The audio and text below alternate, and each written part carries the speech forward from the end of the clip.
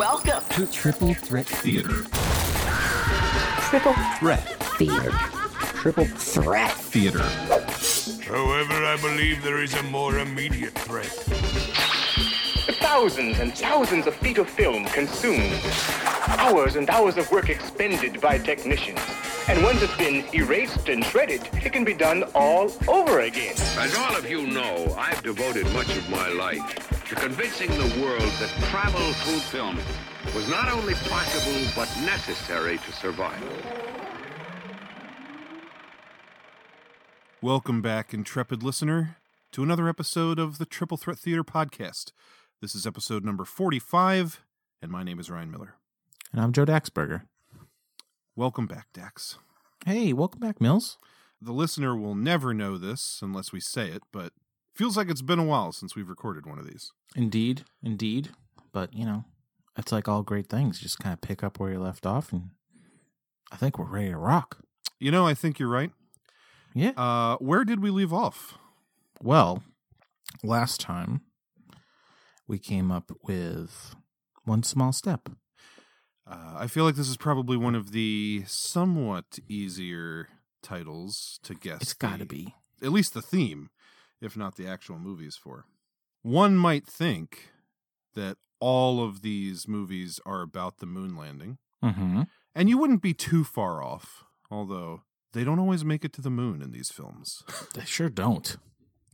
This episode, we are dealing with all NASA-themed Mercury 7/Apollo astronaut films, beginning with 1983's The Right Stuff, moving on to 1995's Apollo 13, and finishing off with 2018's First Man.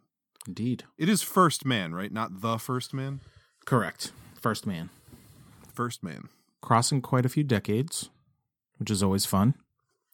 It was interesting watching the three of these, considering, they're not all about like the same mission, but there's a lot of crossover in like characters and like different astronauts being mentioned and or appearing in, parts of varying size in these movies and everything. Sure. Just seeing the same subject matter and same general time period covered in three different distinct time periods.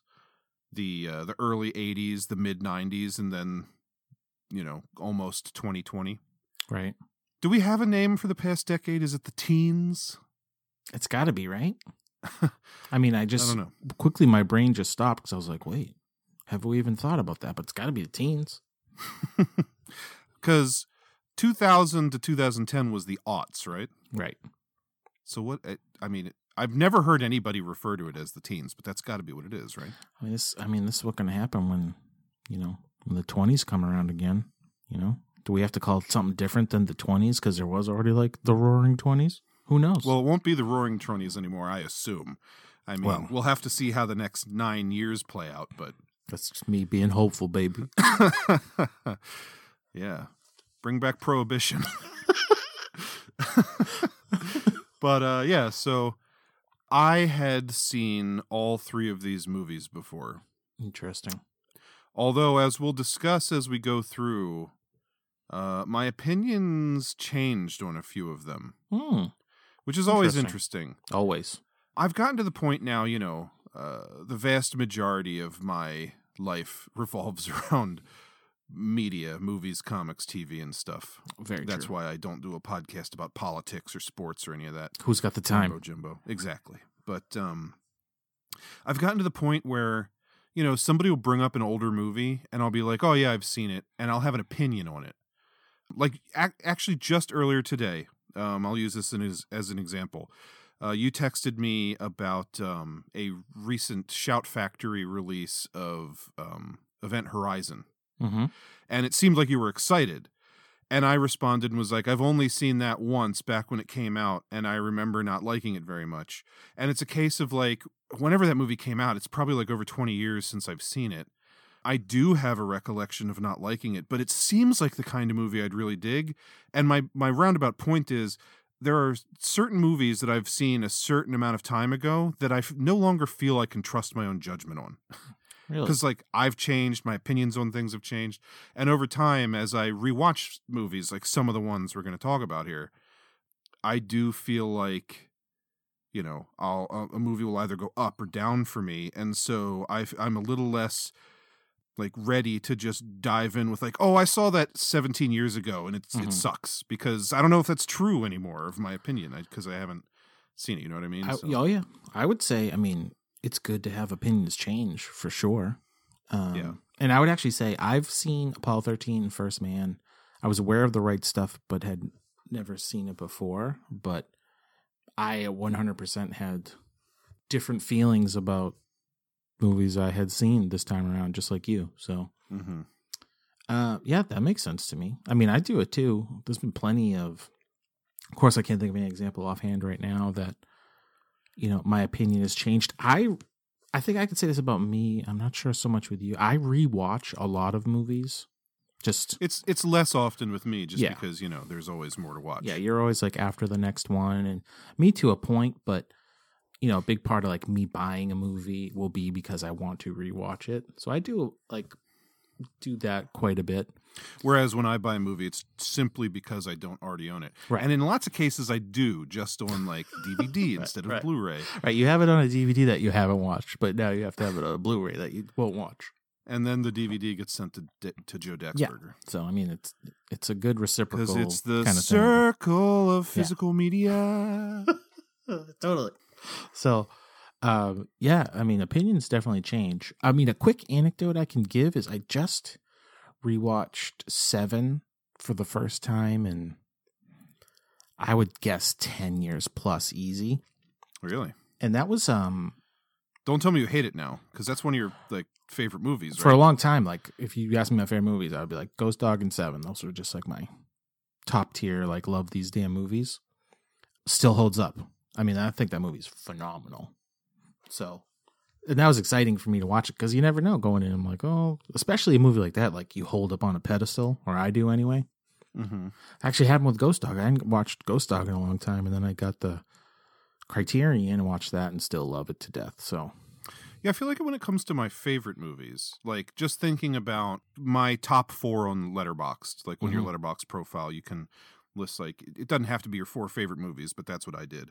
Mm-hmm. And they are Aliens, The Thing, Ghostbusters, and Police Story. And I think just by the virtue of the fact that I love those movies so much, those are among the few that I actually rewatch.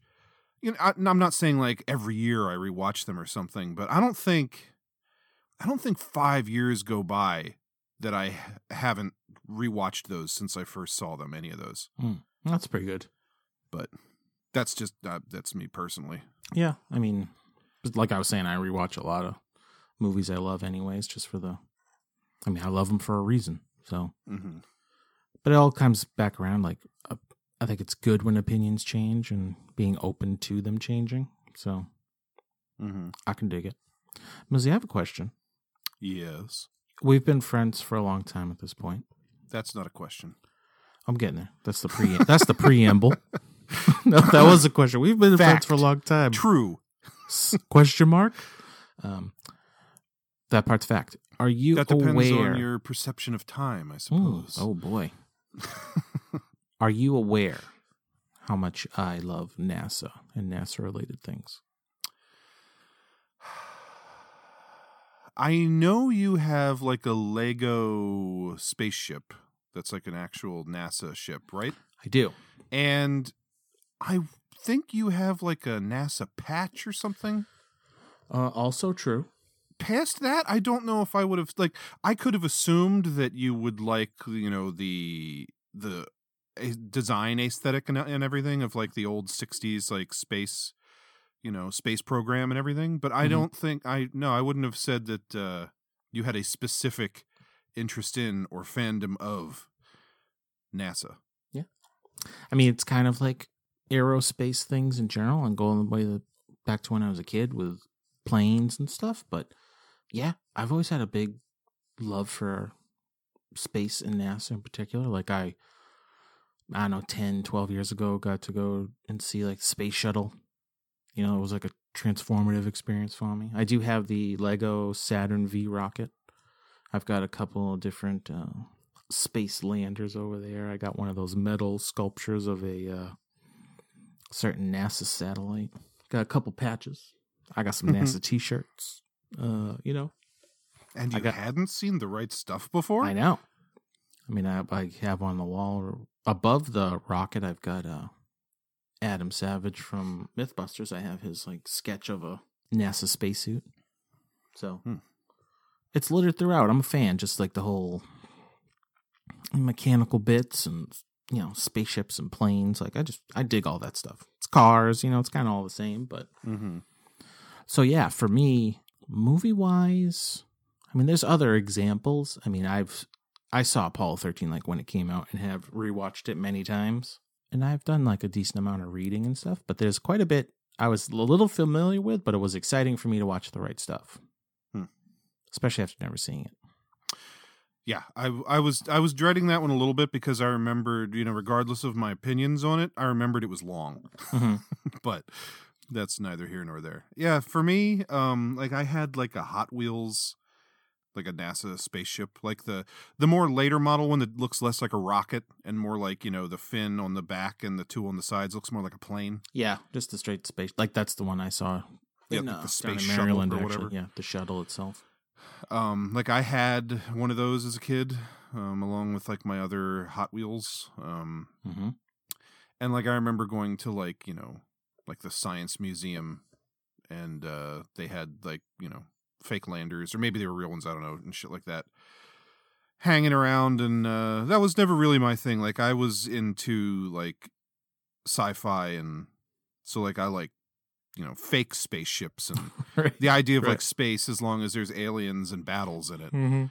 But yeah, it was never had a particular interest in the subject myself. But for this episode, when we start posting things, I'll have to make sure I put up a post about all my NASA memorabilia. Oh, definitely do. Yeah, well, now that we have all that in the books, you want to dive right into our first film? Yes, please. All right, so clocking in at 3 hours and 15 minutes or something like that. From 1983, we have The Right Stuff. One thing Crosby was right about, the real test wasn't Mach 2. I'd guess that demon lives out at about 2.3 on your Mach meter. All right. Yeah, but Mach 2 was the magic number. 60 homers, batting 400, 4-minute mile, if they ever break that. Press likes a nice round number. After that, they don't care. Till the next magic number. You need something more than speed records in this day and age. You need coverage. Coverage? Oh, you mean them little root weevils that crawl around popping off cameras in your face? Those root weevils write history. Yeah, well, let them write the damn history and let the pilots fly the airplanes. Pilots.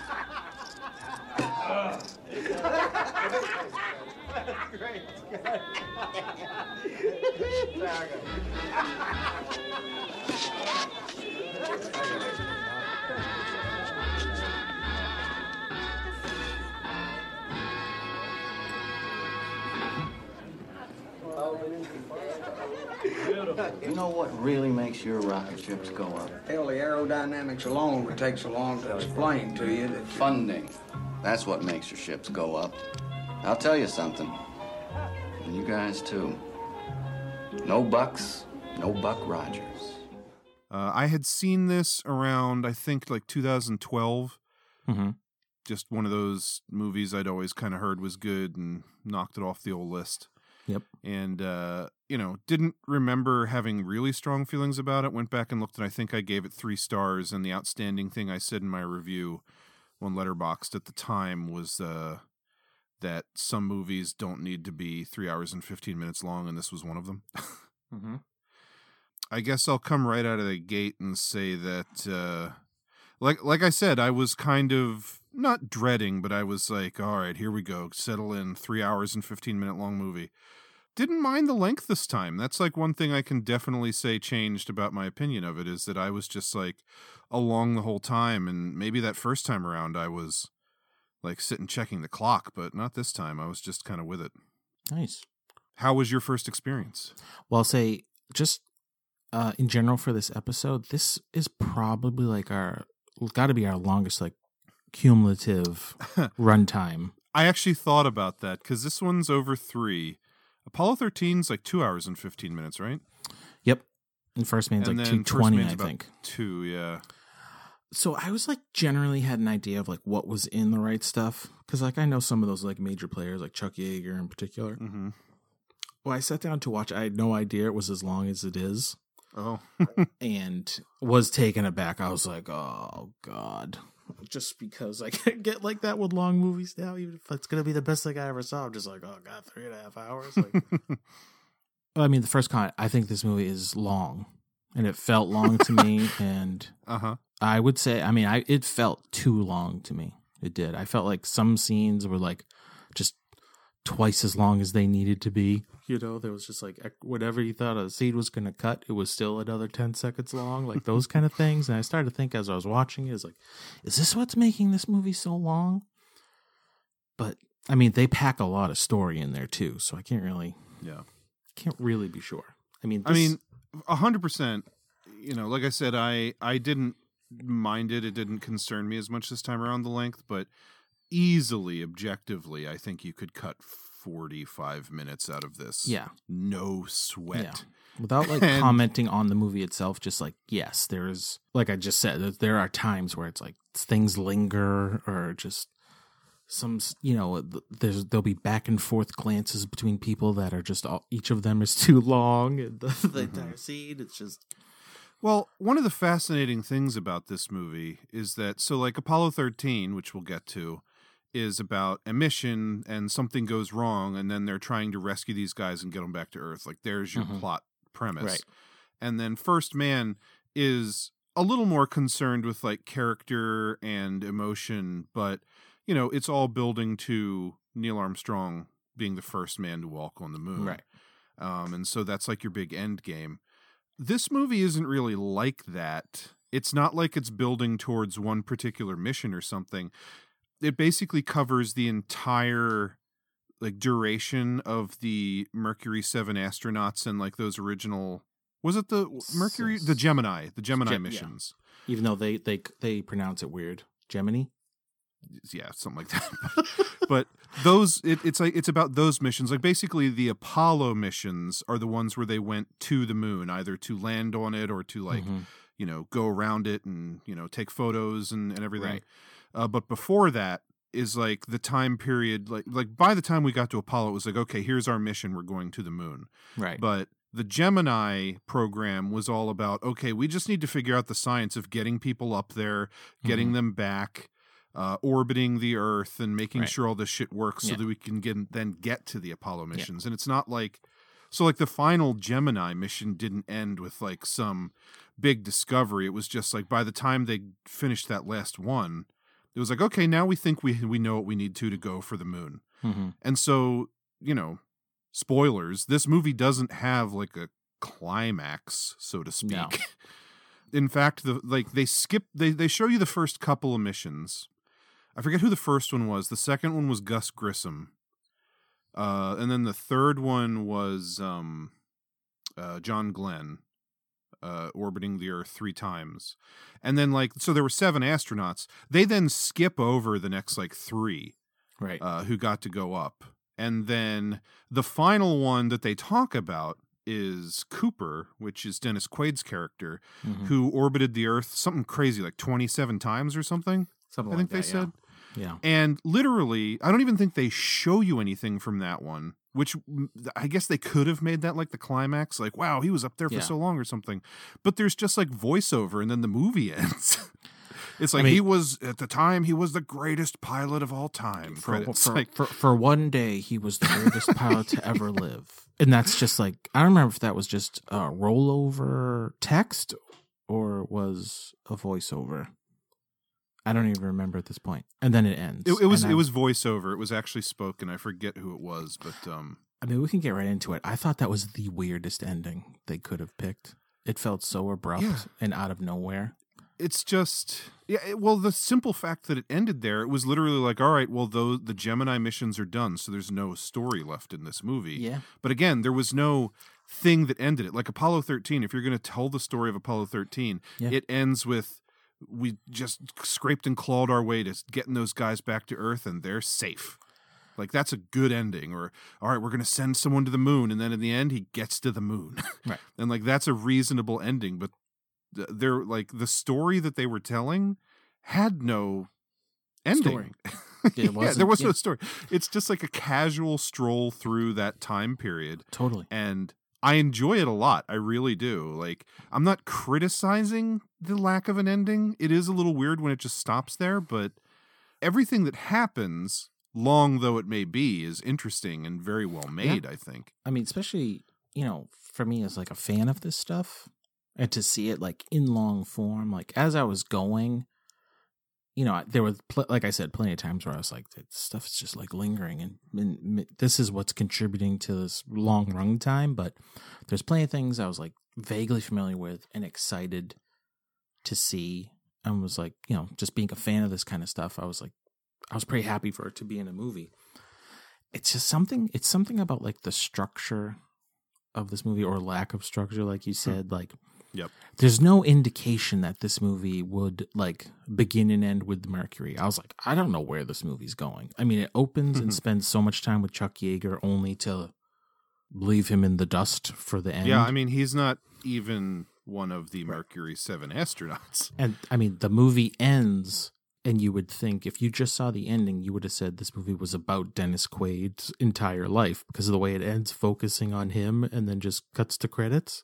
Mm-hmm. It feels like, as I was watching, I was like, this just kind of feels like a TV movie, kind of like documentary with actors. Like, like the story structure just like wasn't there. It's just like you said, it's like vignettes of different things throughout the history of Mercury program. Yeah, it's not concerned with being thrilling or something like that. No. It's just like, let's just take you through it. Here's how it happened. This is a 3.5 hour history lesson. Yeah, which is interesting considering the subject matter. Yeah, I mean, there's actually not much I could say of like subject matter that I would want to sit through that kind of experience. But this worked for me because it's all stuff I was like curious about, and I was like, this gotta, because the way that the movie is, I was like, this has to be like an actual historical take. Like, there's no, I would think, not like a lot of exaggeration here. There are some, I read all about it. I didn't write most of this stuff down. There were a couple of like things that, like, they would take two characters and combine them for simplicity's sake. Okay. Or they would like take two flights and combine elements of them to, cut down on how many they had to show. The one big thing that I guess my main takeaway about Gus Grissom and his original flight came from this movie, because the movie definitely takes the point of view that he screwed the pooch and blew those locks right. after he landed in the ocean, and then that's what sunk the ship, and it was kind of an embarrassment to NASA. Mm-hmm.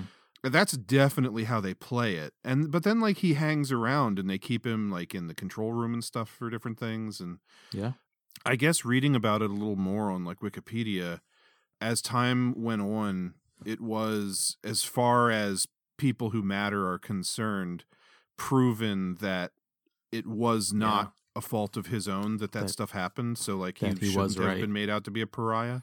Yeah. And I guess those decisions had already been made before this movie came out. So that's like the one thing that people really took issue with who knew the story. It took a stance. Yeah. Huh. And I don't know if that was for dramatic effect, because most of the movie is just like told how it happened. Yeah. I was going to say there's not a lot of emotional stuff in the movie, but the one scene like is with him and his wife are fighting. Mm-hmm. And she says that line about being like Mrs. like Hatch Blower or something. I was like, damn. Poor Gus. Yeah. I did read too, like they ended up finding they got the capsule off the ocean floor. Mm-hmm. And, got rehabbed and everything, but they never found the hatch. So it's like they couldn't be like 100% positive, but. Yeah, I guess some of the other people like stuck up for him. And one of the other, I think it was one of the subsequent Mercury missions, like after the capsule was secured and all, whichever pilot it was, blew the hatch himself and proved that like like however you would blow the explosive bolts on the hatch, it was impossible to do it without like bruising your hand because of the explosive bolts or something. And Yes. like, Yep. and so like every single time somebody blew those bolts, they would get a bruise on their hand, and Gus didn't have it. So like they say that it was like an actual malfunction. And like one of his guys like did it just so he could prove that it happened Exactly, in real yeah. time. Like he didn't need to blow the bolts, but after they'd secured so that it wouldn't sink like Gus's had, he blew them just to prove it. I mean, Millsy, what's the most heartbreaking part of this story about Gus Grissom? It's that he was killed in the Apollo 1 mission because the hatch didn't have exploding bolts. Have explosive bolts on the hatch. Yes. Yeah, and he died in a fire. Like, how fucking crazy is that? Yeah, that's some weird, fucked up like irony. Like, how could you not just be screaming about those fucking bolts right before it happens? Like, I couldn't believe it. And it's funny, like not funny, but like I had read a little bit about this, and then the last movie that I watched of these three was First Man, and First Man is the one that actually has a dramatized sequence of Gus Grissom and the other two guys dying in that capsule. And so as I was watching it, I was realizing to myself, like, oh shit, they actually had to turn the cranks on that door. Like, that's why they're stuck in here. And since I had already watched The Right Stuff and they focus on it, it was just like a weird... Same here. Again, because these three movies cross over so much. Oh, yeah. It was like a weird revelation that I had in real time as I was watching a dramatized scene. I mean, totally, me too. I watched Right Stuff first, rewatched First Man, then I ended on Apollo 13. And I was just like, damn, those bolts got him. Yeah. Shit. They fucked him once, they fucked him again. Dude, that's like terrible. Like that. It's like if you wrote a movie, that's how it would be. And it really happened to the poor guy in life. God damn. Yeah. You wouldn't believe it if it didn't actually happen. Exactly. Let's talk momentarily, just because, I mean, wow. The cast of this movie. I mean, I'll say all three movies, but this movie... This one just by sheer volume of characters in it. Stacked. So you got Sam Shepard, who isn't even like the biggest name to me. Like I could pick him out of a lineup, but this is probably the movie I know him from most. Then you've got Fred Ward as the aforementioned Gus Grissom from Tremors. Oh, of course. Above all things, but many always. Films. Dennis Quaid as... Young Dennis Quaid. Yep. As Gordo Cooper. Ed Harris, the go-to like space movie guy, apparently, as John Glenn. Lance Henriksen, with barely any lines, as Wally Schirra, another one of the astronauts. Barbara Hershey plays Sam Shepard's wife, plays Chuck Yeager's wife, Glennis. Veronica Cartwright, who is Lambert from Alien, plays Gus Grissom's wife, Betty. Dennis Quaid's wife is played by Pamela Reed, who I don't know if I knew who she was when I first saw this movie, but the whole time I'm watching it this time, I'm like, who the fuck is she? She's so familiar to me. She is in other stuff I'd seen, like Kindergarten Cop, but since the first time I saw this movie, I have watched Parks and Rec 3 times through, and she plays Leslie Knope's mom, the mother of the main character of the show. So shit, yes. That's what I mainly know her from now. And then in smallish supporting roles, you have Jeff Goldblum and Harry Shearer as NASA recruiters. I don't think you mentioned Scott Glenn. Right. Scott Glenn is Alan Shepard. Stick from Daredevil, among other things. Yeah, among other things. That guy actor, kind of. There's one other kind of noteworthy one for me. I don't know if you picked up on this one, but do you know who played Vice President Lyndon Johnson? I know his name only because I'm looking at the IMDb, but yes, Donald Moffat. Do you know who that is? I've seen him in a billion things, I feel like. He is Gary in The Thing. I was going to say, yes, from The Thing. And then, I didn't know this until I was reading some trivia. The voice of President Eisenhower was provided by Kevin Pollak. Oh, no shit. Yeah. That's funny. And Chuck Yeager himself appears in the movie as the bartender at the saloon near the Air Force Base where nice. Chuck Yeager was like a pilot. So just a fucking treasure trove of people. Packed. I'll say, come on, say my favorite from the movie, Fred Ward. I thought he was great as Gus Grissom.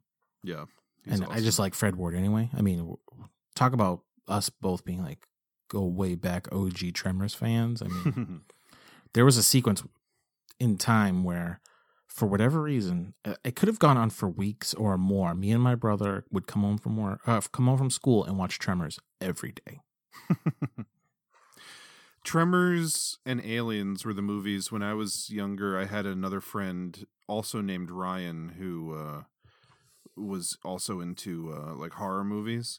Mm-hmm. And, you know, back in the day before, I mean, you know, VHS was a thing, but I feel like your primetime television channels like ABC, NBC, Fox, all those would play movies prime time, and they would advertise them like a week or two in advance, like coming up in 2 weeks on Sunday, Aliens, you know, or whatever. Mm-hmm. And him and I would always, if we saw like Aliens or Tremors on TV, we would always like call the other one and be like, "Oh, Tremors is on." Nice. So that's good like friendship right there. The childhood memory I have of that one. Or if you saw like an ad for it in the TV guide, tear out the ad. Man. Mm-hmm. All right. We used to have to look at a book to see what was on TV. Yeah, with a black and white print ad that I would tear out for no good reason. But yeah, the other one for me, like, I mean, Dennis Quaid is good in it. I think we talked about him when we discussed Inner Space, and this is an opinion I've always held of him, that he feels like he like was always just shy of becoming like a A-list big name actor. Like, I always compare him to Harrison Ford. Like, I feel like he could have maybe broken through and been like Harrison Ford level big name, like just, you know, square jawed white boy actor. But I feel like he just never got like the right breaks or something, and so he's always been like lesser than. But he's really good in this. But Ed Harris, who's always good. Yes. I think because of his later career, I've always viewed him as kind of like the angry, scowling, grizzled person. And him as John Glenn in this, he's like so kind of like upbeat and nice, and he's like the all-American Boy Scout character. Yeah, so like it was like impressive and interesting to see him in that role because I'm not used to seeing him play a character like that. Yeah. I love Ed Harris. I mean, there's plenty of movies I love Ed Harris in, so I was excited to see him in this too. It is just cool to see Scott Glenn in like, you know, he's one of the main characters in this. He's pretty big in it. Yeah, I like him a lot. I liked like all the wife characters. I thought were all great. I mean, Glennis Yeager was cool. Like Chuck and Glennis Yeager were like one of the coolest couples I feel like I've ever seen in a movie. You know? Yeah, just having a horse race. Yeah, just a horse race, and after he just like, you know, broke a bunch of ribs and flew a experimental jet. It's just like wild. Yeah, so this is based on a book by Thomas Wolfe, who also wrote Bonfire of the Vanities. I guess there was some back and forth with the writing of the film, and I don't know his name off the top of my head, but the guy who had originally written a draft of the movie, he like cut Chuck Yeager entirely and wanted it to be more of like a rah-rah America kind of film instead of the more like, you know, simple, just meat and potatoes telling of the story like we've mentioned this is. Yeah. And the director, Philip Kaufman, wasn't a fan of that direction, and at some point, I think like another studio came in, got involved, and they dumped that guy's script, and then Philip Kaufman actually rewrote the script himself in like 8 weeks, and that's the one they filmed. Philip Kaufman being the guy who gave us the 1978 Invasion of the Body Snatchers with Leonard Nimoy and Donald Sutherland. Okay. And I think Veronica Cartwright is in that as well, if I'm not mistaken. And he also wrote The Outlaw Josie Wales, which he was going to direct, but then he had some kind of like argument with Clint Eastwood and left the project. But he did write it. And apparently also had a hand in writing Raiders of the Lost Ark as well. Wow. Prolific. Phil Kaufman. I can dig it. One of the things that impressed me the most this time around, the special effects in this movie. This movie does utilize a fair amount of actual footage of like the launches and things. Again, it just adds to that feeling you were talking about of like a made-for-TV like docudrama or something. because it'll be like, fictionalized footage, and then it just cuts to like obviously actual like news footage from the time and stuff. But the special effects, I think, are incredible. It's all practical, early 80s. There was never a part in this movie where I felt like I was looking at like a fake ship on a wire or something. Which was all it was, apparently, from what I read. Mm-hmm. With like fog machines and shit like that, and like all of the shots of Earth were like a painting, apparently, that they used for like all the looks out the windows of the ships of the Earth. So like all that stuff looks great. I don't know like what the average budget of a movie like this would have been in 1983, but budget for this film was $27 million, only made 21.1 in the box office.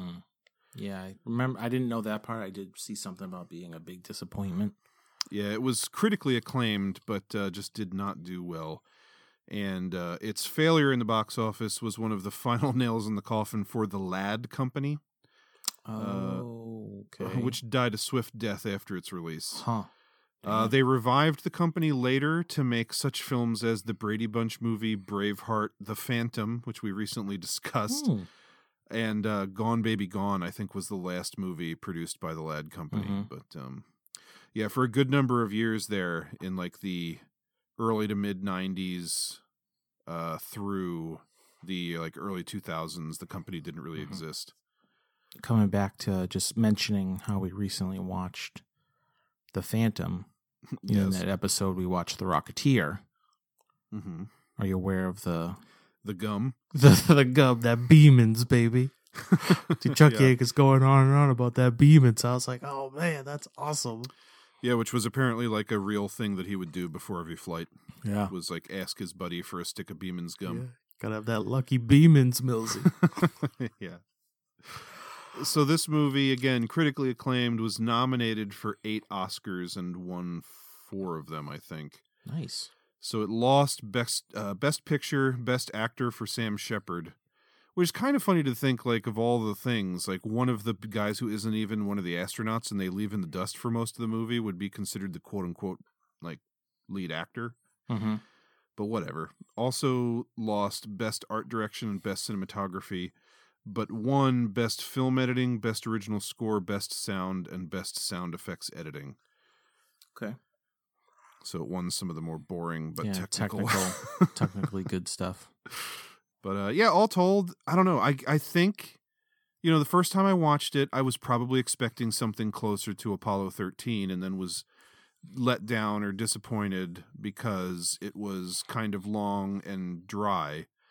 But I think this time, going in knowing that it was going to be long and dry, I just enjoyed it a lot more for what it was. Like, I had a really good time with it this time.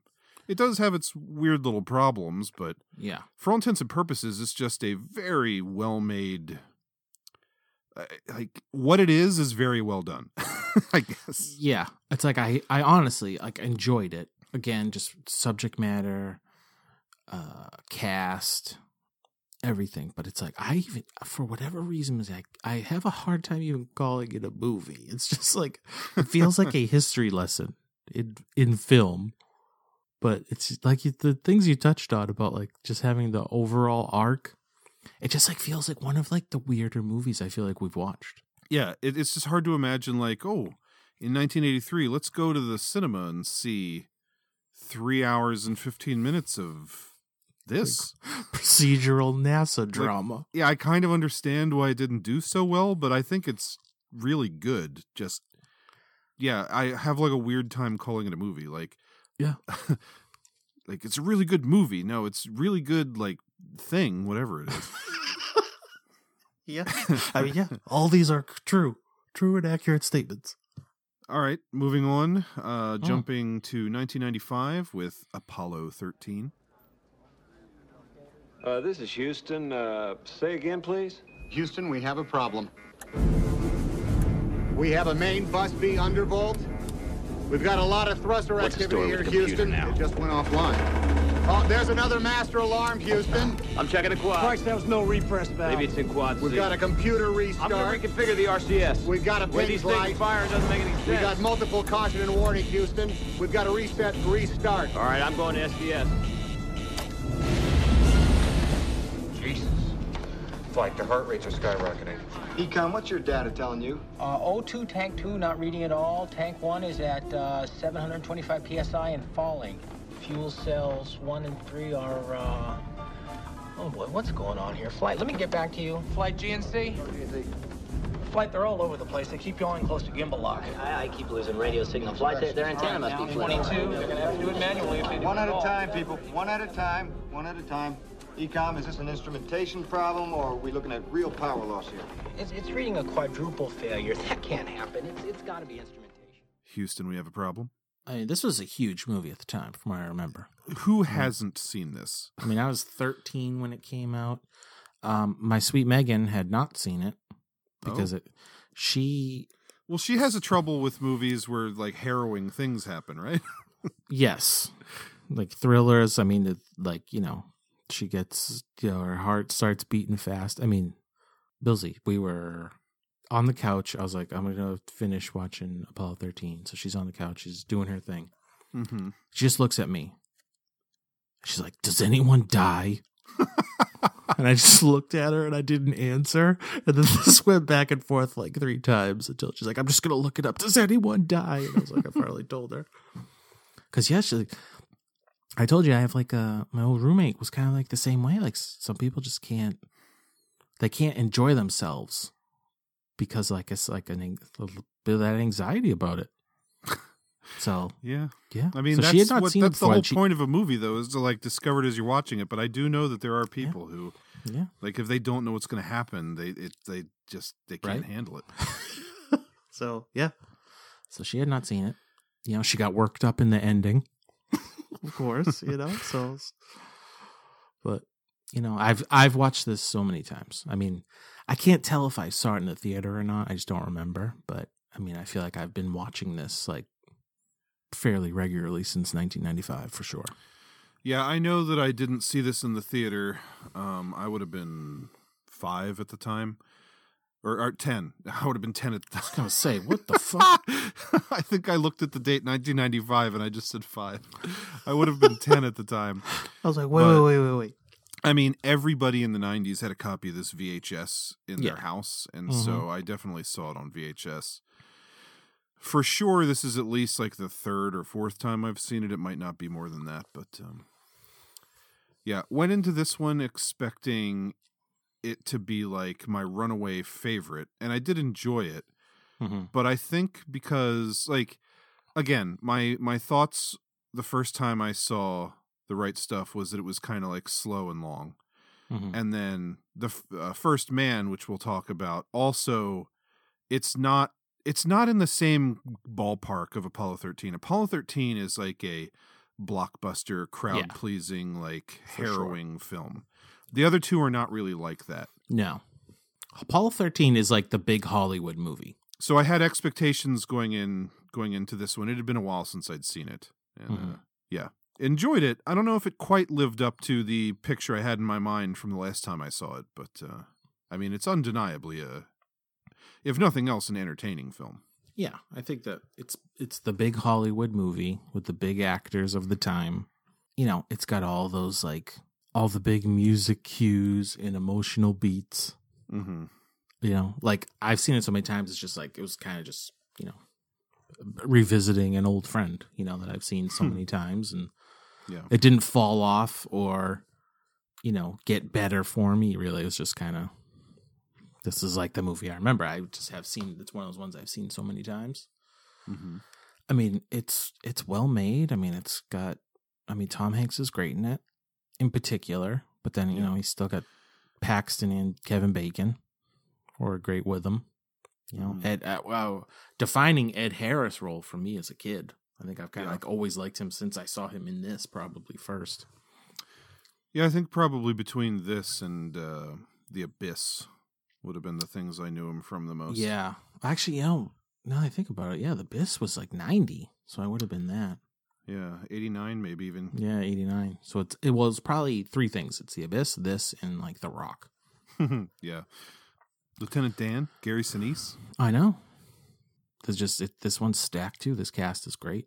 Actually, I really like, and I always like kind of forget until I watch it. Is I really Clint like Howard. Oh, I mean, come on. There's no, you can't say anything bad about Clint Howard. He's the man. He's great at this. Marilyn Lovell, Kathleen Quinlan. Mm-hmm. I know her from 2 movies. Yep. This and the seminal Kurt Russell movie, Breakdown. I am a Breakdown fan. God, it's been a long time since I've As seen am that I. one. That movie needs a Blu-ray so bad. Dude, Breakdown rocks. Those 2 movies are the only ones I know her from, and I like her in both. She's good in this. I don't know if I could have told you that she was in Breakdown, because like I say, it's been a while since I've seen that one, but... Yeah, well, I was just, as I was looking, I was like, what else has she been in? Been in a bunch of stuff, but these are only 2 I know her from. And I was like, oh yeah, that's her in Breakdown. Awesome. It's just a shame that if Kevin Bacon was going to be in a NASA movie, he couldn't have been right there alongside Fred Ward and The Right Stuff. Imagine. But... I know. Yeah, I mean, one of the things that I have always thought was cool about this movie, and I did a little reading on it just to figure out the exact details, is the way that they filmed the zero gravity in this film. Oh yeah. Fascinating. So it really is. I was been aware for a while, but yeah.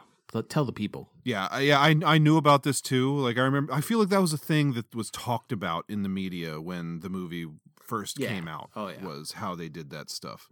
So there's a plane called a KC-135 that NASA actually has, which can simulate zero gravity. They call it the vomit comet for this reason. Mm-hmm. But allegedly, all 3 of the main stars, Tom Hanks, Kevin Bacon, and Bill Paxton, none of them actually vomited. But many of the camera people apparently did when they were using it. So the only movie that's ever been allowed to use this thing for this purpose is Apollo 13. And it sounds like Steven Spielberg was part of the reason that it happened. Because who can say no to Senor Spielbergo? Right. He's got some pull. Yeah. So the plane goes up to approximately 38,000 feet and then drops 15,000 feet. And this creates approximately 23 seconds of weightlessness in what they call a parabolic arc. So it's basically like the plane is in free fall. So inside the plane, you float and have no weight as it's counteracting gravity. So a fair amount of this movie takes place in the capsule and is in weightless space. Mm-hmm. In order to achieve the number of scenes they needed, they did 612 of those drops over the course of 13 days. I mean, that is unreal. Yeah.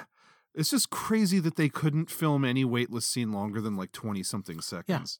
Yeah. And I at whatever point when I was getting ready to watch it, I went through the IMDb factoids and saw that. So I was kind of checking throughout the movie. I was like, they really do. The camera cuts every 10, 15, whatever seconds.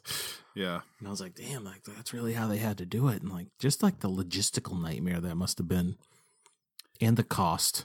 Yeah, and just having to prepare for you to regain your weight again at the end of every shot and everything. It had to be such a nightmare to film. And over the course of those 612 drops, they accumulated approximately 54 minutes of footage. Oh, but goddamn if it doesn't work in the movie, It sure does. I mean, there's probably been plenty of movies that have, tried to do the weightlessness. I mean, there are. That, you can't really tell. I'm trying to think of anything in particular that... The one that I'm thinking of, because it was such a, technical marvel, is the movie Gravity with Sandra Bullock. And maybe this is just, my subconscious memory telling me this. Mm-hmm. But I remember watching that movie and knowing that this was the whole thing about that film is how technologically amazing it is and everything. And I do remember feeling that there were parts where she was floating through small pathways in the ships or whatever, that I feel you could tell that she was on wires. Okay. Maybe I'm just making that up, but that's the recollection that I have. But, gun to my head, I wouldn't have been able to tell you before I heard how they did that stuff in this movie. Oh yeah, either. Totally. No, it's impressive. This is just an impressive movie all around, Mm-hmm. One thing, I always kind of remember is it's got early CGI. Mm-hmm. There's a pretty famous shot. It's when the rocket's taking off and it's like above, so it's like a down shot of the rocket like leaving the launch pad. Yep. I feel like that's like one of the more like popular like kind of things you always see associated with this movie. Mm-hmm. And the movie like still like looks pretty good, but there's like one shot where it's from like ground level before the launch and everything, and it kind of just shows you the rocket in totality, and it kind of like rises up to show you the rocket. And I was like, oh, here's some CGI. I was like, okay, it looks a little rough. And it starts to like spin. The camera spins. And then you can like, if you look in the background of like whatever the grassy fields and the water are in the back, looks so bad that I was like, oh shit, I never like would have even noticed that when I was a kid, or even like probably last times I watched it, but I was looking for it this time. Yeah. That shot in particular looked pretty rough. There's a couple shots primarily of the exterior of the rocket that look kind of rough during different parts of the movie. Yeah. They don't show a ton of the exterior, which I they think really is don't. smart. Most of it is like claustrophobic shots inside with the astronauts. Yeah. You know, there's like an interesting dichotomy there that, as amazing as this movie surely looked at the time, and it still looks pretty damn good, all things considered, from for sure. 1995. I think that the special effects and the right stuff just hold up better. And it still blows my mind because the right stuff was all like miniatures with wires and smoke machines, like we said. But I'll be goddamned if the numerous shots of the exterior of ships doing stuff in that movie didn't all look real to me. I mean, and there was many shots of those of the right stuff where I was like, man, they keep showing this rocket shooting around like 5, 6, 7, 8 times. I was like, it looks good. I was like, I don't know how they're doing this. Is this archival footage? Like, I said that to myself many times. Yeah, and often it was, but there was a lot of stuff that they did have to recreate. So stuff I checked afterwards, which was just like rockets on wires, which I thought was archival stuff, wasn't. And I was like, oh, yeah, I'm pretty impressed, actually. Yeah. But so Ron Howard, when it came to this movie, he made the decision, since they were going to have to do a bunch of CG anyway, he wanted to do like 100% of it. He wanted to be like new footage. He didn't want to use any archival stuff at all. Okay.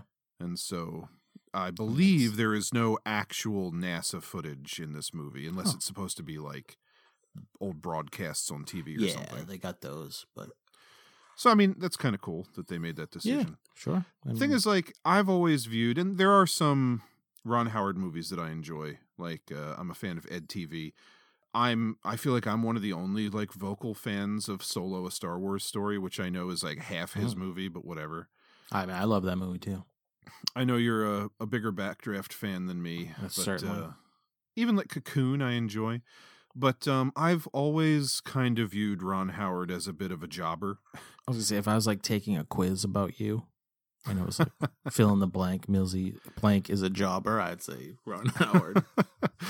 It feels like he gets a lot of these big projects like the Da Vinci Code and stuff, and then like they end up being fine and they make money because he like knows what he's doing, but he's like a guy that, when I think of auteur directors, like he's done stuff on the level of like Steven Spielberg, but I just generally don't feel like he really belongs in that camp. And I mean, he makes big movies and he can execute is probably his thing, but it's like, what decisions is he making that attributes to like these big looks? I mean, who knows?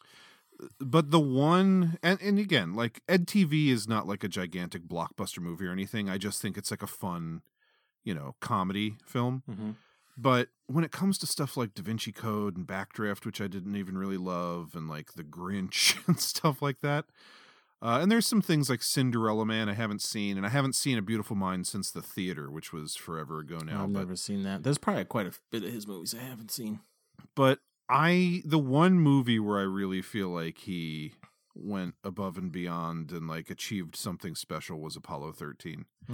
I mean, I'd say, just from what we discussed, I'd say it's his best movie. Yeah, very possibly so. It's like Solo rocks, but it's like you don't know how much to give to him on that, so it almost doesn't even count. Yeah, for sure. He I'm sure he wasn't like the sole creative vision on Apollo 13, but it feels like it was. Right. He was in charge of that more than he would have been a Lucasfilm movie that he like came in halfway through the production of. Right. Not to take anything away from Solo, because I love that movie, but I mean, I love Backdraft. I mean, I might even have a hard time deciding what I might actually like Backdraft the most, but Really? regardless, I'm a big fan of that movie. Wow. I'm gonna have to set us up with a Ron Howard episode, Backdraft, Apollo 13 rewatch, and some bullshit like Da Vinci Code, just so I can force you to buy, borrow, and burn. See what happens. All right, I'm gonna make special Ron Howard episode. It'll be like some kind of milestone. Someday when we run out of movies to review and we have to go back to the well. When we hit some whatever arbitrary milestone 333 we've come up with, whatever, that will add this one into the running. Like special Ron Howard episode can't be put into the running until X happens. Fair enough. I'm willing to discuss it. Very good.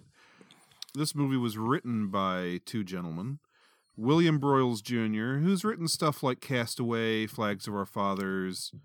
I think he wrote the Tim Burton Planet of the Apes, Jarhead.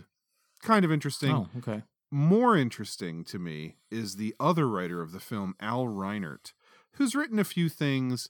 For the most part, I hadn't heard of any of them, except for Final Fantasy: The Spirits Within. Oh. One of the writers of Apollo 13 wrote Final Fantasy: The Spirits Within. Yeah. There's no one else on the planet talking about Final Fantasy: The Spirits Within right now besides us. That is 100% true. Man. We gotta get that in a trio if we haven't already. What am I doing? Yeah. Final Write that down on your list. Oh, I am. God knows what we'd pair it with, but yeah, I know. That's a conversation for another time. Let's see how that one aged. So Clint Howard, as we mentioned, is in the movie. I like him in the movie. I like him in general. Yeah. The goofy looking bastard. But Ron Howard also put some other members of his family in this film, including his father, Rance Howard, plays the Lovell family minister. Okay. His mother, Jean Spiegel Howard, plays Tom Hanks's character's mom. Oh, yeah. She's good. She's pretty fun. Yeah. The couple of scenes that she has. And Ron Howard's wife, Cheryl, and his daughter, Bryce Dallas Howard, who was pretty young at the time, appear uncredited when the astronauts are waving goodbye to their families before the mission. Mm-hmm. Nice. This film was also nominated for several Academy Awards. It was nominated for but lost Best Supporting Actor for Ed Harris, Best Supporting Actress for Kathleen Quinlan, Best Art Direction, Best Original Dramatic Score, Best Picture, Best Visual Effects, and Best Screenplay based on material previously produced or published. Oof. It won Best Film Editing and Best Sound, which I think are both things that Right Stuff also won. Wow. What was Best Picture in 95? I think that might have been the year of Braveheart. I believe. Okay. One of the aforementioned final Lad Company movies. Oh, yeah. The script was written with Kevin Costner in mind to star. I don't know if he ever actually was approached or considered for the role, but Brad Pitt was offered the role of Jim Lovell, but turned it down to star in Seven. Yeah. Imagine if Tom Hanks had been in Seven and Brad Pitt had been in this. What's in I can't do a Tom Hanks to say what's in the fucking box, but yeah, I would like to see it now. If Woody from Toy Story was in Seven. Oh, that's good. That's good. Val Kilmer was offered the role of Jack Swigert, the character that Kevin Bacon plays, but he turned it down to make The Ghost and the Darkness, which is a movie I haven't thought about in forever. Yeah, I just watched that for the first time recently. Oh, yeah? Yeah. Big killer lines. Yeah. Mm-hmm. I remember liking that movie a lot back when it came out, but I remember nothing about it. It's been a long time. All right, let me fix that. And both Charlie Sheen and John Cusack turned down the role of Fred Hayes that eventually went to Bill Paxton. Huh. They're kicking themselves for that one. Bill Paxton, he's one of those guys. I almost feel like he's kind of in that same camp that I was talking about with Dennis Quaid. I feel like he's more well-known than Dennis Quaid, but it feels like he always played second fiddle. He rarely was the leading man, and if he was, it was in smaller movies that no one ever saw. Or Twister. Twister would probably be the one. That's his number one big role. Yeah, for sure. No, I back you up on that statement. I think that's pretty accurate. But man, I just love seeing Bill Paxton and stuff. He's great. Yeah, he's great. He's a great actor. He's great in this. He's just got some interesting line deliveries that, like, I've watched Aliens so many times, and I'm so familiar with, like, every line he says in that movie that there were one or two things that he said in this film where I was just like, God, that's just Hudson talking. Mm-hmm. I think the line about, like, I'm so hungry I could eat the ass out of a dead rhinoceros or whatever. Yeah. Like, just the way he said it, I was like, Hudson? Yeah. He's like, I just ate a big breakfast. Leave me alone. You know? Yeah. And apparently that line was suggested by Gary Busey, who was visiting the set that day. Oh, nice. Because I think he says it in another movie, Gary Busey. Oh, but I could dig it. Unlike The Right Stuff, this movie had a budget of $52 million and made $355.2 in the box office. So that's big money even today. Yeah, performed quite well. Mm-hmm. Now, this was a huge movie. I mean, absolutely. This was like a massive film at the time. Culturally relevant and everything. I mean, hell, just that line, Houston, we have a problem, I feel like will remain in the cultural zeitgeist for the rest of time. Not because of the actual event, but because of this movie. Yeah. It's not even the actual line from the event. Yeah, I think slightly it's different. Houston, we've had a problem. Yeah, past tense. But Ron Howard specifically decided to make it we have because we've had makes it sound like the problem's already solved. Right. It is better. I mean, it's a good choice. See, that's where the director comes in, Mills. There you go. Ron Howard finally stepped up to the big leagues. Changing that line. Changing cinema history. I love it. But no one's safe. With that, should we move on to our third and final film? Please, let's do it. All right. Finally, from 2018, we have First Man. Mm-hmm. Neil, I need you to talk to the boys. Can you hear me? I need you to talk to the boys. What are you doing? Stop. Going to work. Or just stop it. Just stop. Just stop. Have him!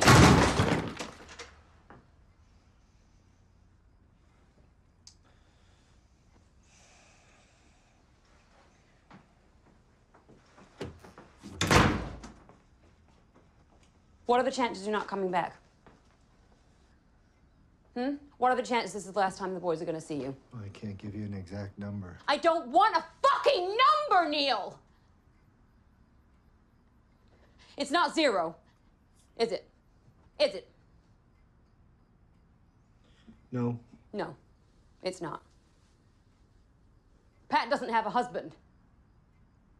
Those kids, they don't have a father anymore. Do you understand what that means? What are the chances that's going to be Ricky and Mark? And I can't tell them that their dad spent the last few minutes packing his briefcase. You're going to sit them down, both of them, and you're going to prepare them for the fact that you might not ever come home. You're doing that. You. Not me. I'm done.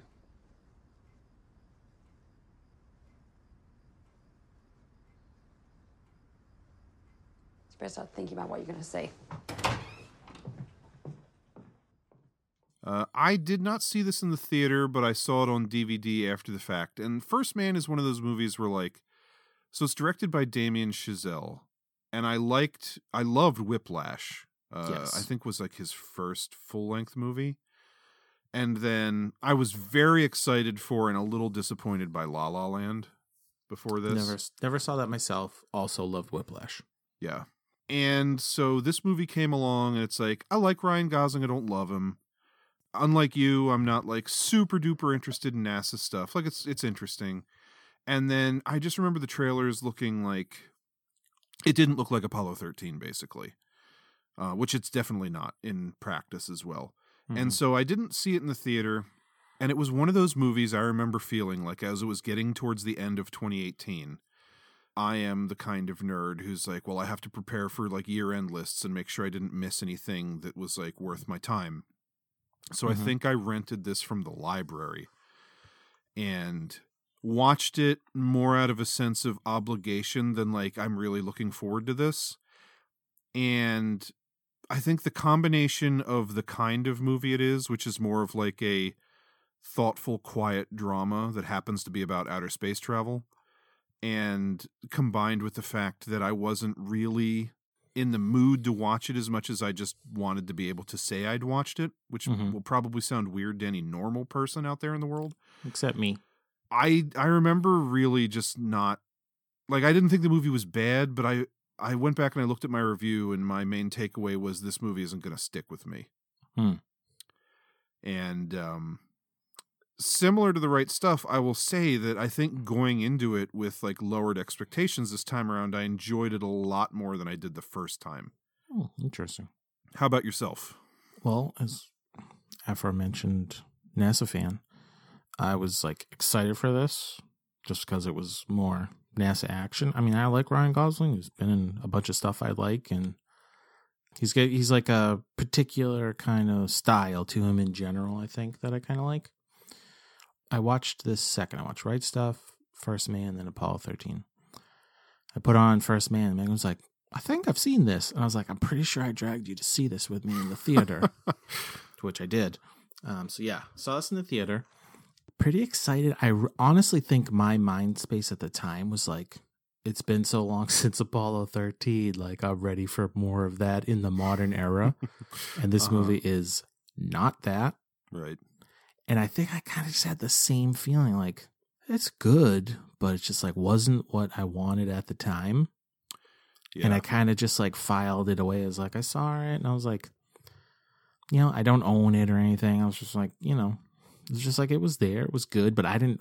There's one scene in particular it sticks with me, but for the most part, didn't remember it. So coming down to watch this, I was like, I watched it second. I was like, I want to watch The Right Stuff because I haven't seen it. So I want to dig right in. I was like, I know I'm still best chance possible. I'm still going to like Apollo 13. So I want to end on that. And I was like, I was pretty kind of ho-hum about First Man. So I'm going to, do that 1 second. Kind of the same. It's just lowered expectations or what, but it's like my view of First Man changed wholeheartedly this time around. Yeah. The scene I remember is basically the opening, which I'll say now, like easily for me is like the best like translation of what it must have been for early astronauts to like basically be strapped to a rocket and sent into the sky. What do you mean basically? That's 100% what it was. Like, because again, like you watch and process one of these movies and it's just like, yeah, you're watching it happen, you're following the story, whatever, you move on with your life.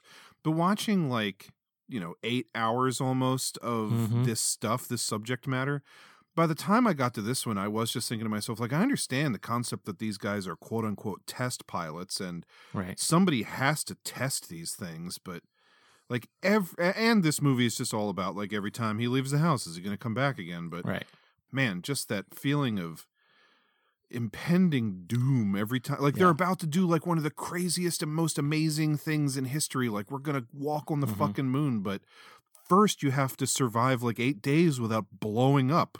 Yeah, it's crazy.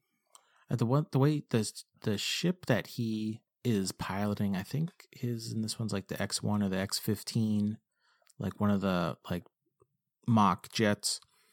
Like the way it opens, because they don't show you like the outside of the plane. It's just from him in this like completely dark cockpit with like a joystick or like a handle and like maybe like a row of like not even buttons. They're just like toggle switches and the thing's rattling. It's not that there's much to see if you're just shooting out into the sky in front of you, but it's like there's not, you can barely see out of the thing. It's all just like so loud and rattling. I was like, dude, this is bonkers to think like of all these kind of movies I've seen, but like that stuck with me when I saw it in the theater. And then again, this time it's just like, how perfect I think it was for them to use the movie like that to show from that angle, like from that point of view.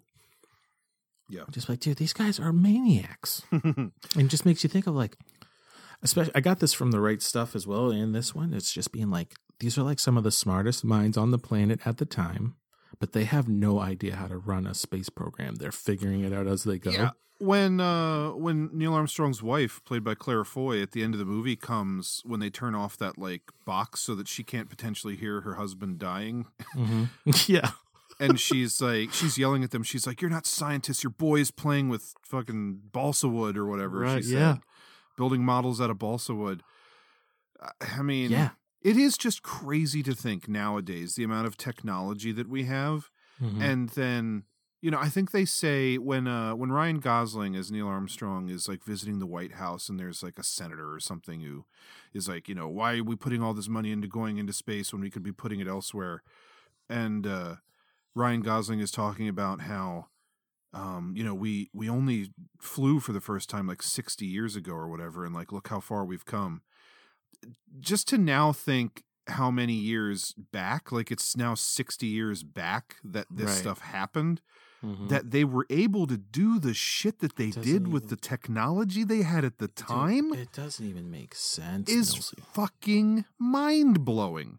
And it's like within, I think, like Back to the Right Stuff, I think Chuck Yeager's stuff is in like the late 40s up, and then it carries up until like through the 60s, like 20 years of like just going from like flying crazy ass planes to actually going to space and then to the moon is beyond, and it's all just like math. Yeah. And it's just wild that, like, you know, because of the space race and, you know, trying to beat the Russians, like, that's the only reason we were able to pull it out and get there, like, as soon as we did. Oh, yeah. Just because they had that, it wasn't like a desire to, you know, explore the unknown or something. It was, we have to do this before these other guys. So we're just going to fucking hunker down and make it happen. Right. And I mean, you know, people talk about like the space program today and, you know, there's still the same kind of arguments against it. Oh, like totally. that money can be used elsewhere. But then there's just as many people who are like, well, once upon a time we used to go and fucking do shit and we don't anymore. Why? Well, who are we competing with right now? Right. Not to say that we're like better than anybody, but there's no competition, be it unhealthy or healthy or right. Or does there need to be? Yeah, there's no Cold War on right to now. do these things, you know? Obviously there does, because that's how it got done. Well, and then as soon as there was no space race like anymore, people got bored of the shit and the funding went away. Mm-hmm. Well, that's the worst part. It's because like the decision makers who don't have the passion are the ones that sign the checks. You know, it's like, but there's so many people still like, all we want to do is go to space, but it's not like sexy enough, or there's no one to beat at doing it. Like, that's just disheartening. But yeah, so like The Right Stuff, it has a lot of these elements, but it's still just like we're just barely sending guys out into space and they're going to hover around the Earth and come back, which is still an amazing accomplishment. But and they die. Someone dies every 2 weeks or so. Exactly, yeah. And then this movie, I don't know. I think it just made me think about the kinds of things we're talking about even more, because it is like they had to figure out a way to, because at that point still it wasn't a space shuttle. It wasn't a shuttle riding a rocket. It was a pod on the tip of a rocket. Right. Like just a giant missile firing us into space and detaching. Right. And then they had to turn the thing around in 0G, connect to the lunar lander, and then fly that shit out like 8 days through space to the moon. Detach, get it down with limited fuel. Like that part where they're doing the interview before the flight and the person's like, oh, well, if you had like a special place in your suit, what would you want to take along? And then Neil Armstrong's response is, well, if I had it my way, we'd take more fuel. Which just hits home when you're watching all this shit happen and they almost run out of fuel landing on the moon, which actually did happen. Yeah. Because where they were planning to land, there were a bunch of boulders, so they overshot the boulders, and then right on the other side of that was a giant fucking crater that they had to avoid. So they like almost didn't make it, which is fucking crazy to think about. Like, these are things I didn't know. Like, and I'd even watched this movie before, but I think I just glossed over it. Like, I was kind of over the movie by the ending. But this time I was like really keyed into it. So yeah, then they have to land the thing, then they have to get it back into space, and they have to reconnect it, and then they have to bring it all home, and it's just insane that this shit happened in, like, was it you 69? You have to accomplish all that and then hope you don't burn up on reentry. Yeah. It's like, that's bonkers. Like the science, like that excites me to know when it's like that level of science, you know, which is missing in today. But you know, to watch it in this movie, especially like the experience I had like the first time. Again, not that I hated it; it just wasn't what I was expecting, and kind of walked away from it. And then, like, I think it was just the right time for me now, to be honest. Yeah. Well, I think this is like the experience that both you and I had this time around. It's like, it gave me all of these feelings beyond just like, this is a good movie. Like, it made me think about all these things about the actual time period and what was accomplished. And it had a much bigger impact on me this time because, again, the first time around, I felt like I was watching the movie out of obligation, which maybe sounds bad. And I probably do that every year when I'm trying to catch up with things, but it's usually like I've seen the stuff I really want to see. And, you know, I've said it before, I've seen the best. Now I'm watching the rest. Right. You know, having this opportunity to rewatch the movie, which, you know what, if it wasn't for this podcast, I probably never would have rewatched First Man because of that first experience I had. Yeah, could say that about so many things. I mean, even like The Right Stuff, I would have been like, I really need to sit down and watch that. And like, damn, it's 3.5 hours long. It's like, you know? Yeah. Same with this. Like, am I going to watch that again? Like, I remember like the opening and being that's like the coolest thing to me, but do I really need to watch it again? And like, I really feel like I was at the very right time for this. I agree. It has, so we've covered like the NASA stuff and the, you know, all the science, but then even like there's a lot of emotion in First Man. Like Neil Armstrong like lost one of his children to cancer, and like he's dealing with like very young. You know, and that's part of like, they think he has issues as a pilot because he's dealing with that. And they show like his notebook where he's got like an engineering notebook for flying. And then he's got a whole nother little notebook of all just like treatments. And he's trying to like deduce things about the cancer. It's just like heartbreaking. And he like lives with that like guilt. And I love like something about this movie. It like feels like an indie in ways where, big time, because it's like they don't like over explain anything, and like there's certain scenes where it shows him like when he's like confronted with his emotions, he leaves, you know, like a couple, like he leaves his house. Remember that one, he like has that crash and he comes home and his wife's asking him about it and he just like turns around and is like, oh, I left something at the office, and he just leaves. Yeah, or when they're at that funeral and he's like, hey, can we leave? And she's like, oh, I want to stay and help out. And he just like goes and gets in the car and drives away. Yeah. And it's like, you like, do you correlate that with like, he has to go to a space because he's like fleeing away from his feelings? Like maybe not. And then he's just like, he's at the crater and he leaves the daughter's, her bracelet. It's just like, oh, that movie, that like killed me this time around.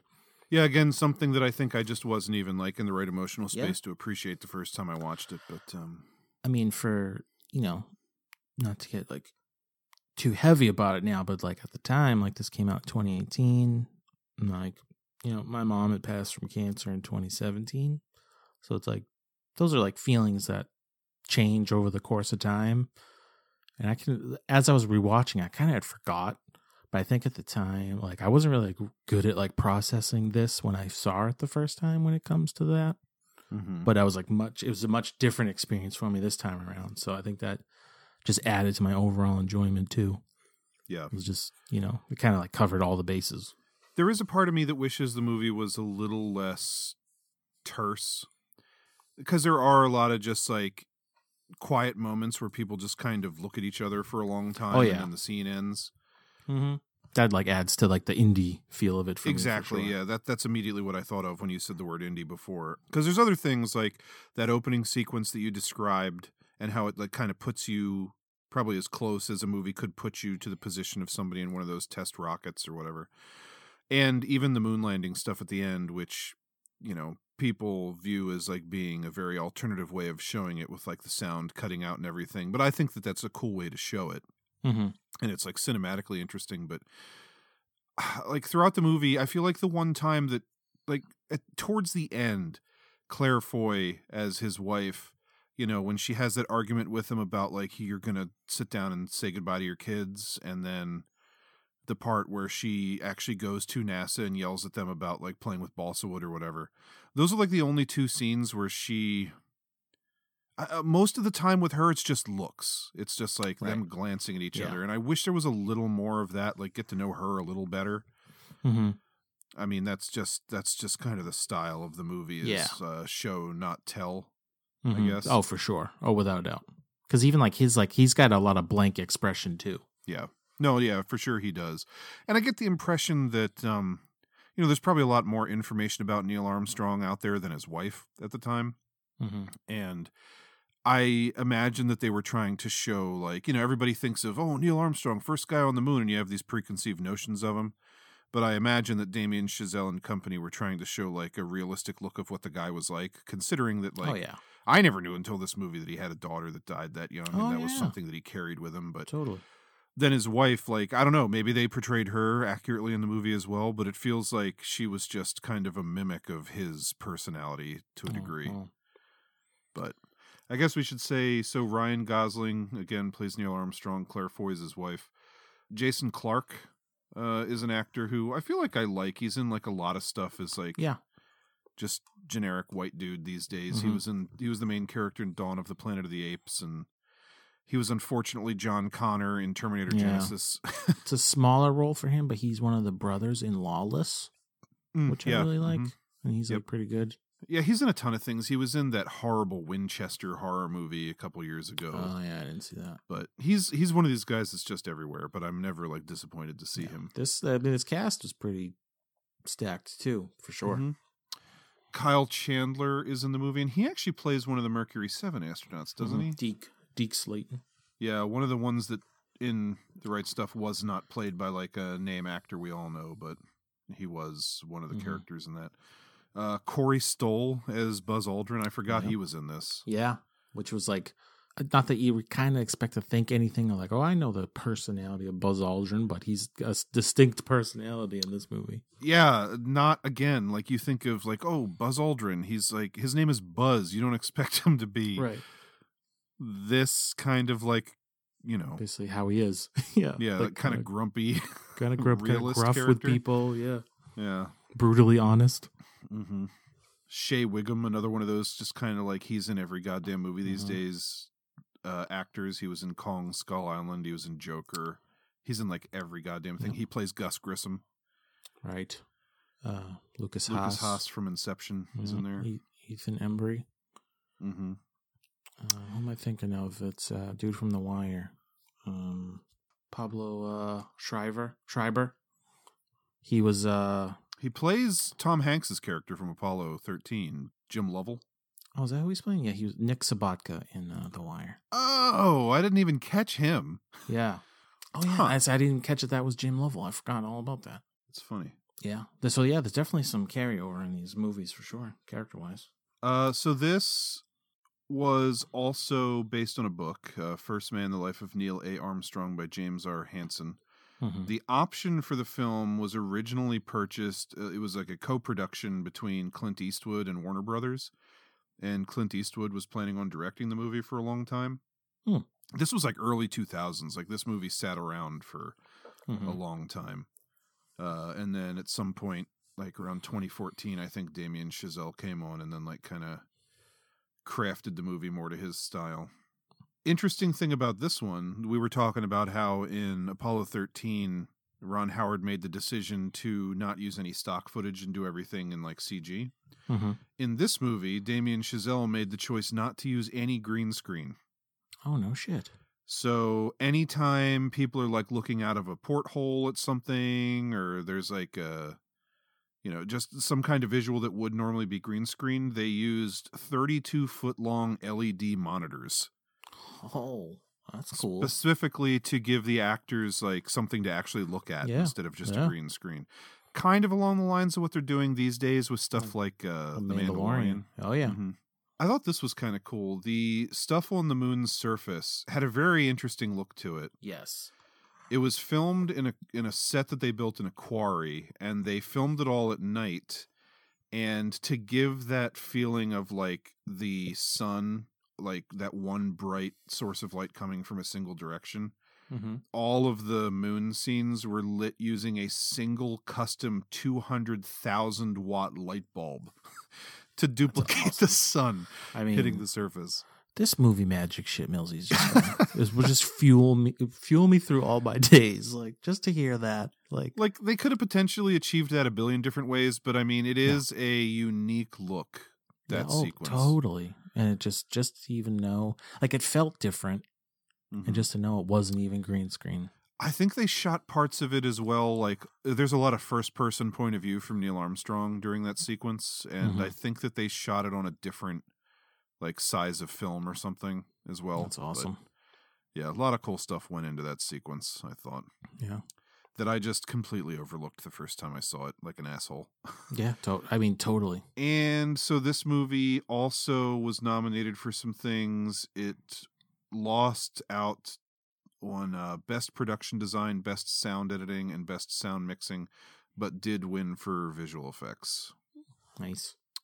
You know, something we don't talk about enough, Brian, on this show was the music, because the score in this movie is awesome. Yeah, this is one of those movies where, since it is so kind of like sparse through long sequences on dialogue and stuff like we've talked about, that the music kind of carries a heavier load.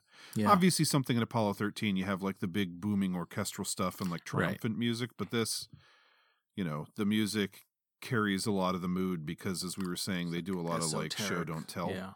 Yeah. It's again adds to the indie vibe, but. Oh, yeah, for sure. For sure. I would say check it out. Like, I was listening to it on Spotify myself. Like, oh, nice. It's, again, another thing that just went over my head completely the first time I saw it. It didn't even register. And the movie cost $59 million and made $105.7 in the box office. So not like a mind-blowing return on investment, but I'm sure they weren't disappointed. Which it's like only in Hollywood where it's like something can give you back double your money, and it's like people still kind of shun it, you know? But yeah, definitely enjoyed it much more this time, and even more so than enjoyed it, I feel like I got more out of it this time. Really, yes. I mean, I'm with you 100%, and I was not expecting it at all. Yeah. I was sure I was like, the experience I was going to get from this movie, I would not have expected to be as vastly different as it was the first time. Yeah. So to go along with what I teased at the very beginning about like my opinions changing on some things, this one and The Right Stuff, I enjoyed both of them more to some degree than I did the first time. And I didn't like Apollo 13 less than ever before, but I think I was like building up that one. Kind of like you said you wanted to watch like Apollo 13 last because it was like the sure thing or whatever. Like the one you already knew you really liked or whatever. I kind of had the same vibe going in. And I think like I built it up in my head too much. And then after enjoying, or along with enjoying the other ones more, it just didn't like blow me away as much this time.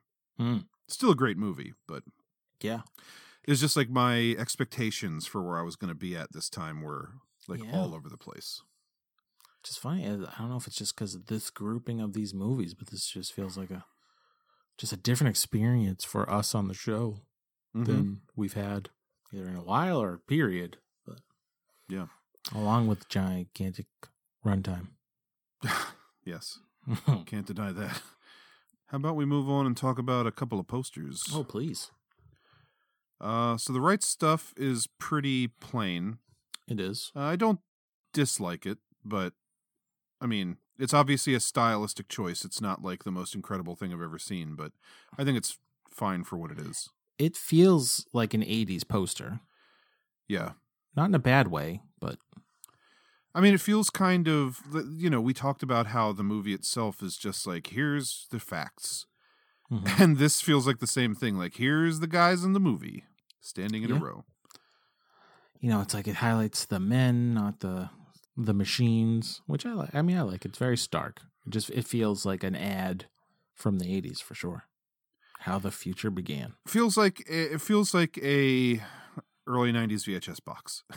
Yeah, I mean, you're not wrong. I like it okay. Yeah, it works. It works. Apollo 13, I don't feel like is an incredible poster. It's definitely burned into my mind's eye. It's very like particular in that it's like we make sure we show Tom Hanks because he is just like a number one top dog like right now, you know. I don't know. It's funny because it definitely got that like grainy 90s sense to it too, that everything felt like it had, which the movie doesn't, but the poster does. Yeah, it's like, again, it's another one. It works. Again, it's so familiar to me. Like, it's so ingrained in my mind that I feel like I want to give it a pass just because it's so iconic. But so iconic. That's more so because of the movie itself, not because like this is an incredible poster or something. Right. You know, the poster does not live up to the movie, but it is iconic. Yeah. So I don't know. Not a whole lot to say about that one. No, really not. And then, I mean, you get to First Man, and it's just a big close-up of the actor's face. Mm-hmm. I mean, it's called The First Man. It's about Neil Armstrong. You're looking at the guy who plays him in the movie. Yeah. But similar to the Apollo 13 one, I just feel like there's got to be something more interesting you could have done than just a close-up profile view of the guy's face with a couple of light streaks. Yeah. It's color-wise, it's like very pleasing to me. I mean, I really do like it. I like this as a poster. Everything you said is also accurate. Mm-hmm. But yeah, this feels kind of in the same sense of like marketing movies in the 90s is when they really started doing stuff, show those actors. This is just the continuation of that in the modern era. Just looks better.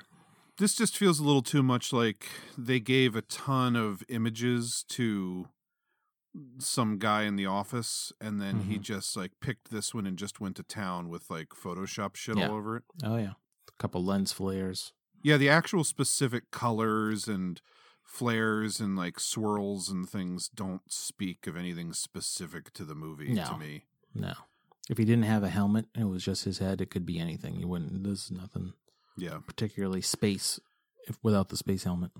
So all told, I would say this is a pretty middle of the road lineup, and nothing like offensively bad. But yeah, I think I'm gonna give all three of these 3 dimes that Gus Grissom brought back from his space mission. Space dimes. Oh, my man Millsy. Just none of them is like particularly better than the others. You don't fail to disappoint, friend.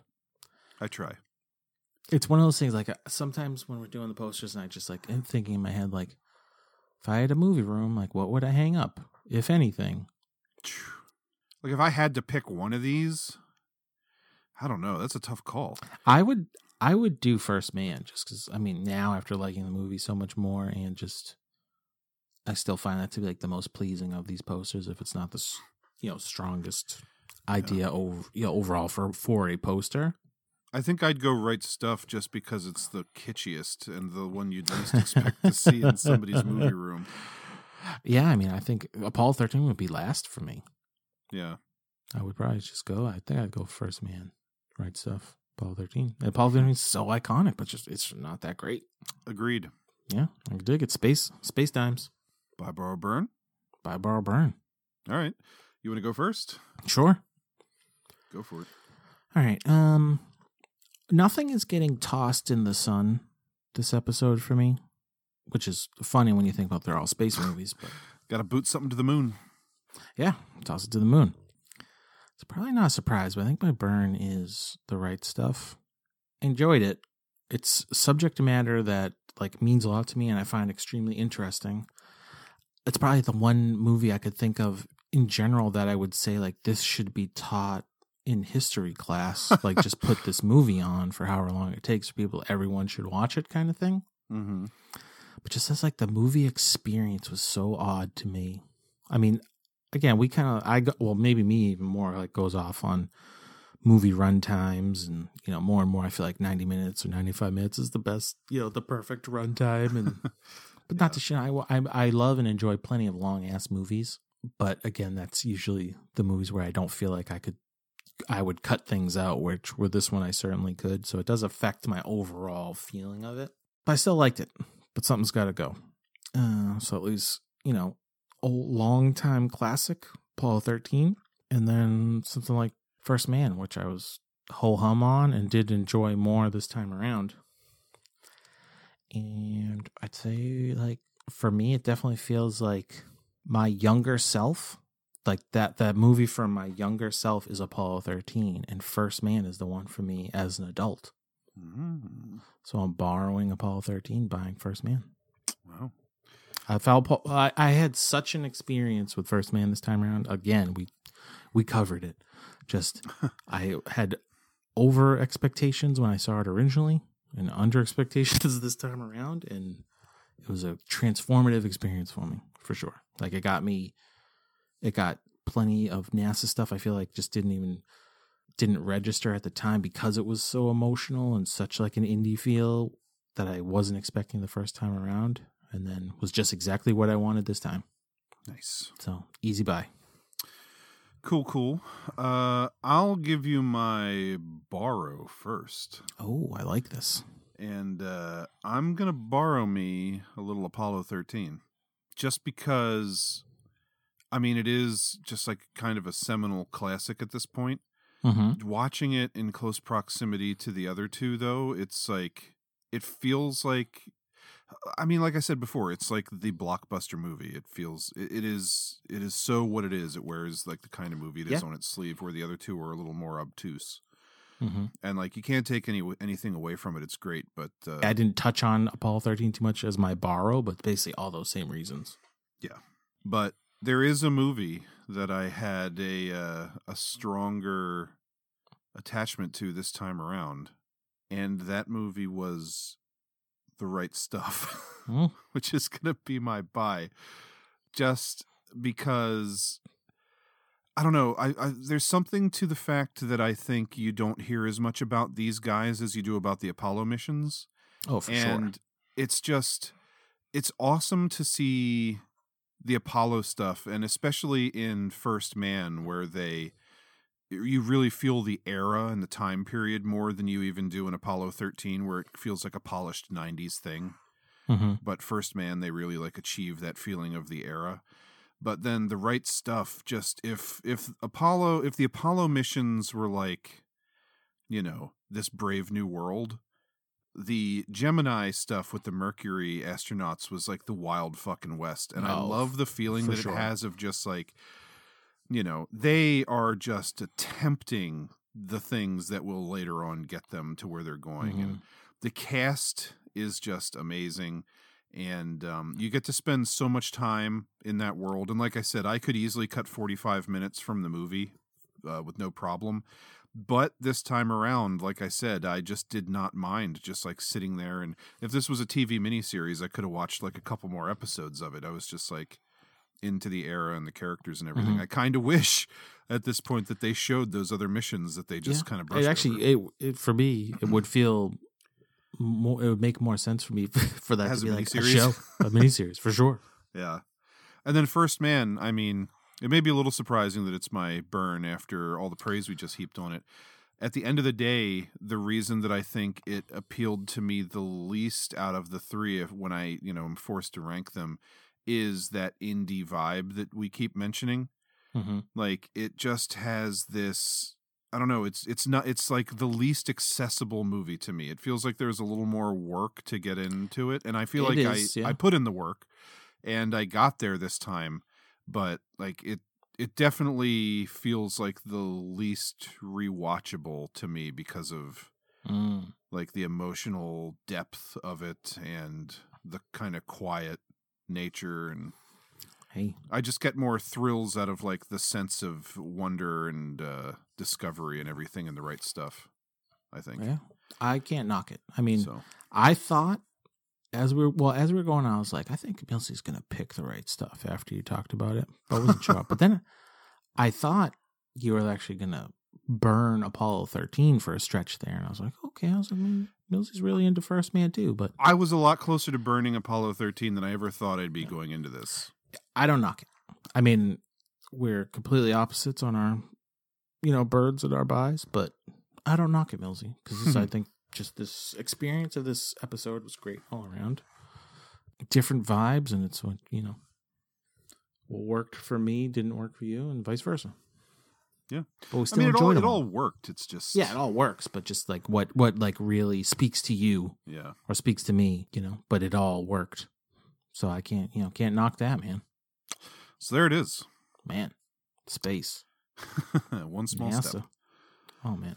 Well, let's get to that random number generator and find out what we're watching next. Yes, let's. How many episodes we got there? Sweet Mills? As of right now, we have 237 potential themes. 2, 3, here we go. Oh, Millsy. Yes. Low numbers. What do we got? 9. 9. Wow. What do we got? Oh, yes. Yes. Mills. Mills, how excited are you right now? I'm so ready for this. Millsy. I've been thinking to myself just recently, man, I'm Millsy. really in the mood to rewatch some of these. Holy so this shit. is fucking I feel like we perfect talked timing. about some. We did talk about some of this recently. Yes, I had pitched you an idea. Oh my that, god! How excited are you? So right excited! now? Oh man! Next this is great. episode, Triple Threat Theater episode 46. We're going to be discussing the theme, "The Real JC." What a time to be alive! I'm so ready, heart, mind, and soul for this. Oh god! Oh. I mean, I love this thing of ours. Come on. All right. Well, until next time when we find out who the real JC is, my name is Ryan Miller. I'm Joe Daxberger. Thanks for watching.